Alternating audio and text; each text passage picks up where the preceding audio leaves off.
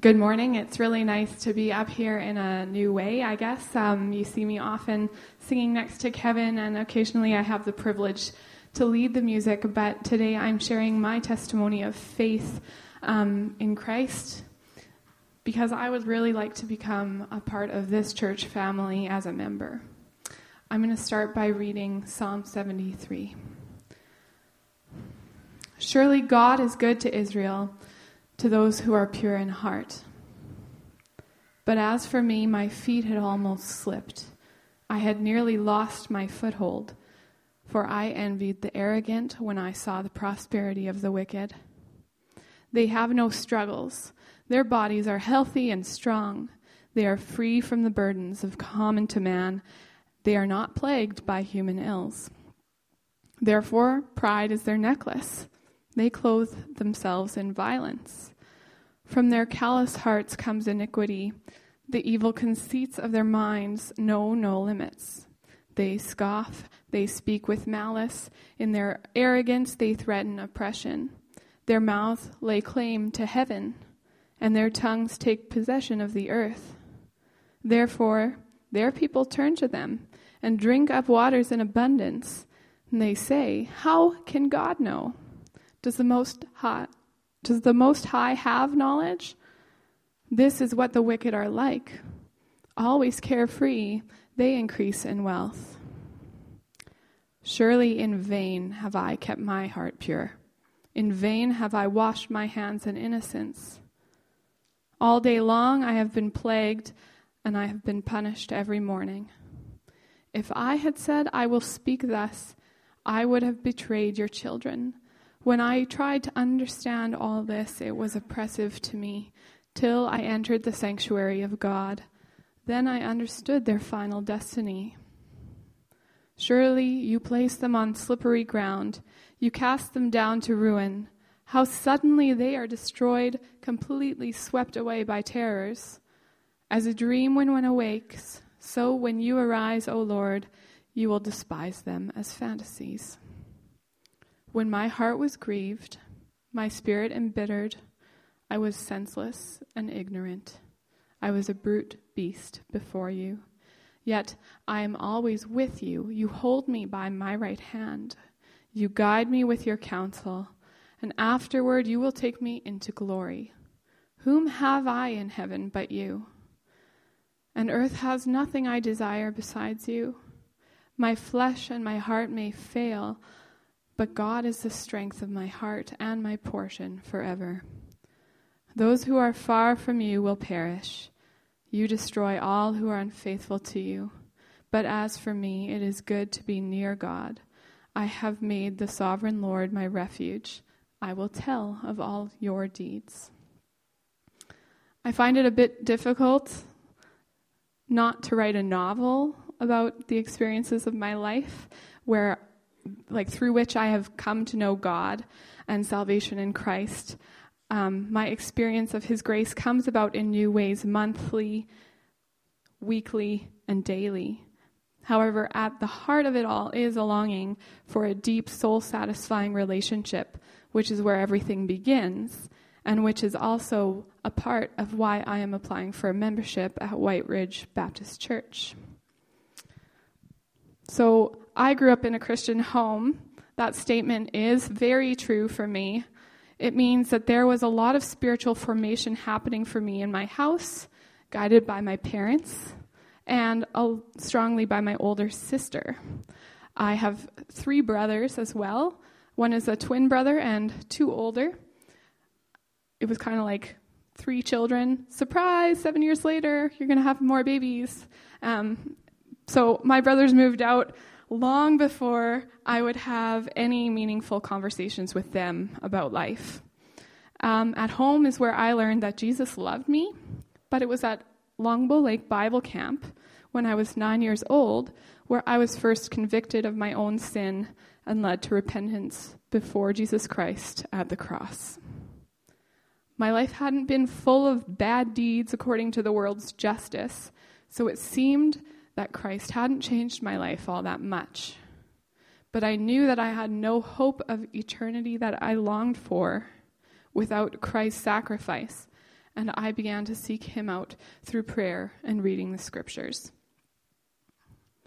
As my life continued to unfold, the deep longing I felt as a child for eternity deepened further as an adolescent. So this led to moments of darkness at times where I didn't know where God was in my life. In the midst of spiritual crisis at 16, I became unsure if God's path of righteousness was worth the effort, and realized that other people who were not Christian seemed to have an easier time with enjoying their life.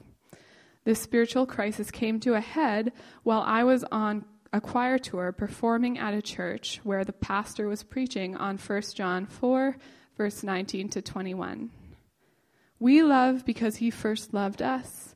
If anyone says, I love God, yet hates his brother, whom he has seen, cannot love God, who he has not seen. And he has given this command, whoever loves God must also love his brother. I often fought with my twin brother. Not hard to imagine here if you have children and there are siblings very close in age. But this was like split second. I could hardly be in the same room with him sometimes without one of us triggering almost something not very short of hate towards each other. So you realize it's hard to love someone who you can't stand to be around. I found myself asking God, is it worth it? Wouldn't it be easier to just walk away? I would have to say that I never really believed in you at all. You are just like Santa Claus. Okay, then this is it. Goodbye. God's response was overwhelming. I was washed in a wave of his grief, and he said, I'll miss you. My resolve to turn away melted, and I came back into God's love like running into open arms. I knew then that I was to commit to following Jesus and be baptized, and I was baptized at Westside Community Church later that year. It doesn't seem to me that there was a strong change in my life in terms of outward behavior or inward peace because of this decision. If anything, I had less peace. I was even challenged so far at one point leading up to my baptism as to be completely blind to any sin I had ever committed and wondered, why do I need salvation at all? Certainty in my faith has been my struggle, but I lean on Psalm 73 as my source of comfort and a point of reference when I feel unsure. I went through another period of unsureness. We'll say that's a word. And when I was living with Emily in St. Norbert, a friend of ours had committed suicide that year. And it's a strong message when somebody does that to themselves, kills himself. They're saying, I'm not worth being loved. And I found closure in that experience knowing that actually he was wrong. God said you're worth loving. Well, later that year I was going through points in my life where I really didn't love myself. And I didn't see myself as worth anything. So I was treating myself that way, neglecting myself.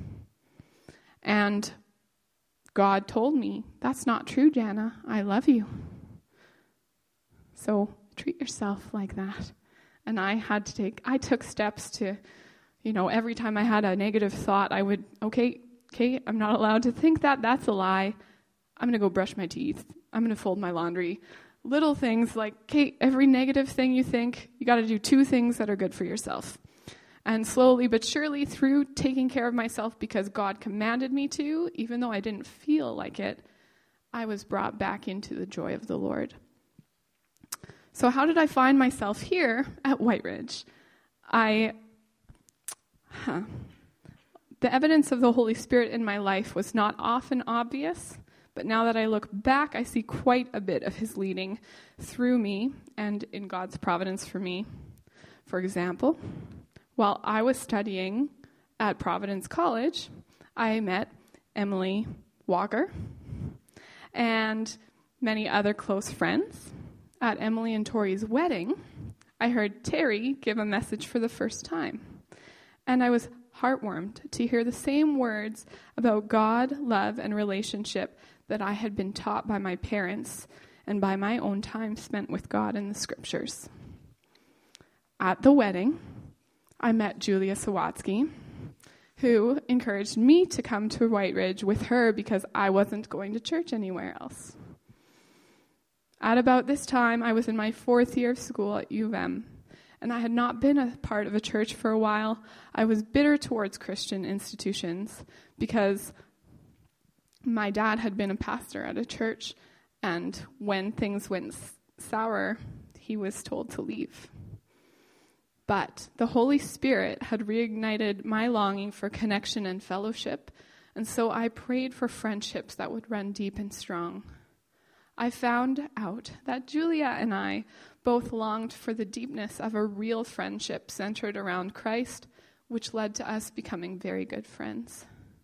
This, plus reconnecting with some old Prov friends who also attended White Ridge, prompted me to give it a chance. As I became familiar with White Ridge through attending regular services and connecting with the people here, I realized I would like to be a part of the vision that this church offers this community. I'm applying for membership at this church because it promotes worship through relationships rooted in Jesus Christ. It seems clear to me that the leaders in this church are committed to seeking and obeying the calling of the Holy Spirit, care deeply for Jesus' church, and to seek and share his love with our congregation, our neighborhood, our city, our country, and our world. I want to be a part of working on Christ's kingdom with this group of people, and this is the kind of place that I would like to call home. Thank you.